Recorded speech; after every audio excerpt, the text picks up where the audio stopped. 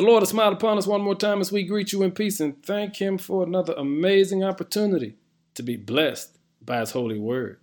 Our word for the day is uncommon. In Matthew 5, verse 13 and 14 says, "You are the salt of the earth. You are the light of the world." You see, every child of God has been called to be uncommon. That means you are unusual. You are not ordinary.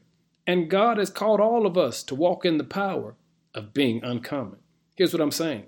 In Matthew 5, verse 13 says, "You are the salt of the earth," which means God has gifted you to bring flavor to every situation. He also says, "You are the light of the world," which means darkness cannot exist wherever you are.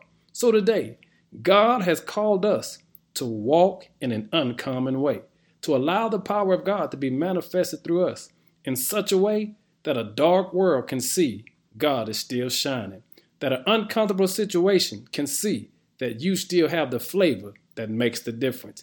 Here's what I'm saying. Trust what God has created you to be, and then give God the glory, because you're going to discover you have an uncommon faith, an uncommon power, an uncommon victory, because God has made you that way. All I'm saying is you have been called to be uncommon. Go ahead with your bad self. You are the salt of the earth, and you are the light of the world. Now give God some glory. In Jesus' name, amen.